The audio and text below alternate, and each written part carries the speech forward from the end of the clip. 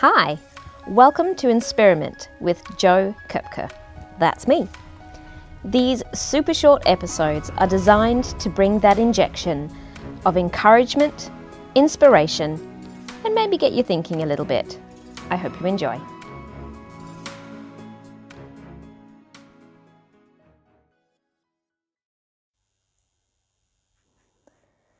Just wanted to interrupt for a moment to let you know that there is a self-leadership quiz on my website that is designed for you to figure out where are you on this journey. It's never a one and done sort of destination with self-leadership. We are all on a journey and taking steps forward. This quiz helps you to identify what stage of the journey you are at and gives you a guide of some further resources that may be helpful for you in taking your next steps. You can check that out on my website, jokoepke.com. That's jokoepke.com/quiz. Check it out. I would love to hear where you are on this journey and what resources you have found helpful.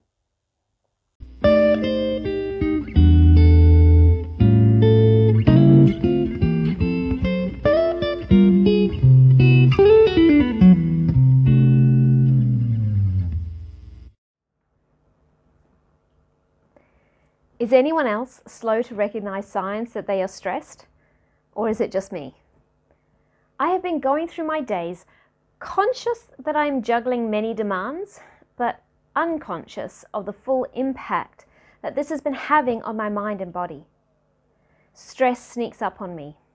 My body doesn't lie though. It gives me signals if I am present enough to listen to them. I started to notice that I was having trouble falling asleep and waking in the night without the usual daughter interference. My shoulders were more tense.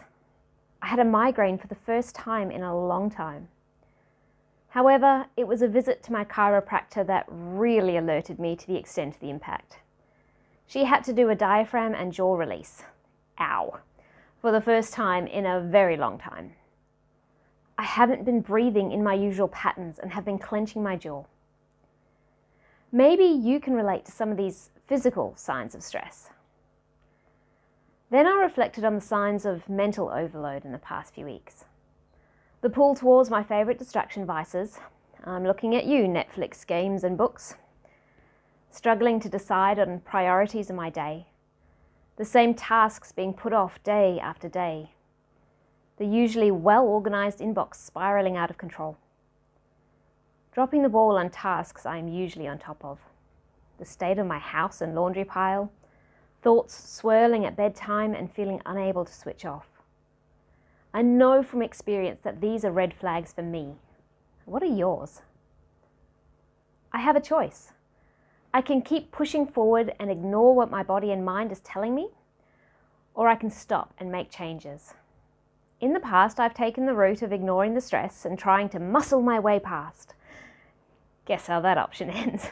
It is never beneficial. I don't like the person I become when I do that.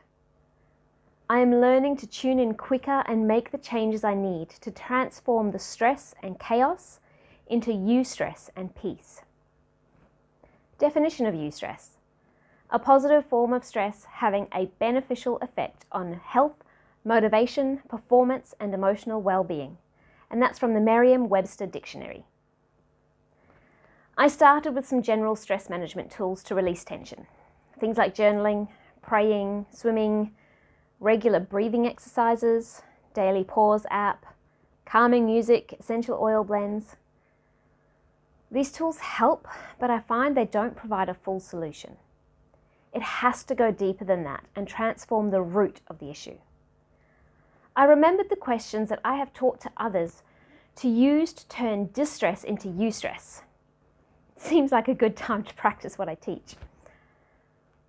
The first is, what am I really capable of?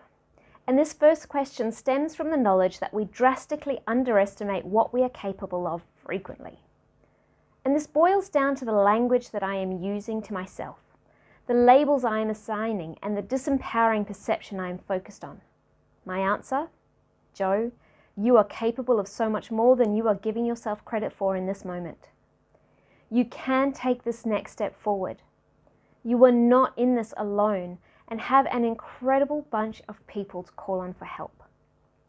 You are equipped to lead. I have some more specifics related to particular situations too. The second, what does this make possible? My default is to see the negative aspects in any situation, and I'm training my brain to turn around and hunt for opportunities that lie within each circumstances I am facing. There's something about this question that flicks my thinking into creative mode. Now, not all of the ideas generated are helpful, but the very process of stirring them up often leads to a new solution or steps forward. My answers to this question are highly specific to each situation, with many things not for public viewing.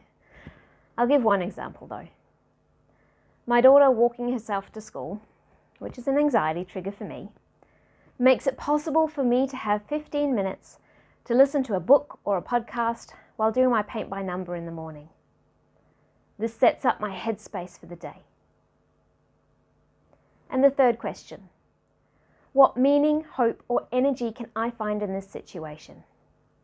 This is the core of the matter.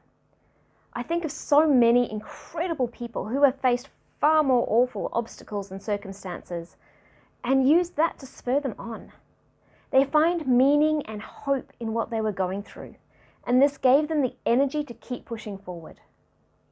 What a different outlook I get when these are my lenses.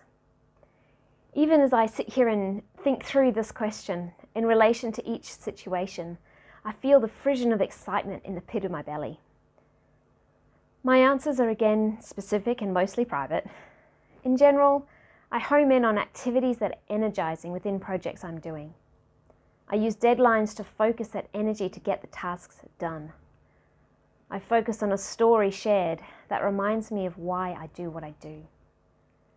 I look at the growth that I've already gone through and what lies ahead as I keep taking steps forward. So, am I magically free from stress now that I've put these tools into place? No. But I am more equipped to make the choices day in and day out, moment by moment, to take the stress and turn it into eustress. And I like this version of me much better. Thanks for listening to another episode. If you want to stay in touch, please look me up on social media, Jo Koepke. That's JOKOEPKE on Instagram, Facebook and LinkedIn. If you head on over to the website in the show notes, you'll be able to stay in touch via email too. I look forward to hearing from you. Take care.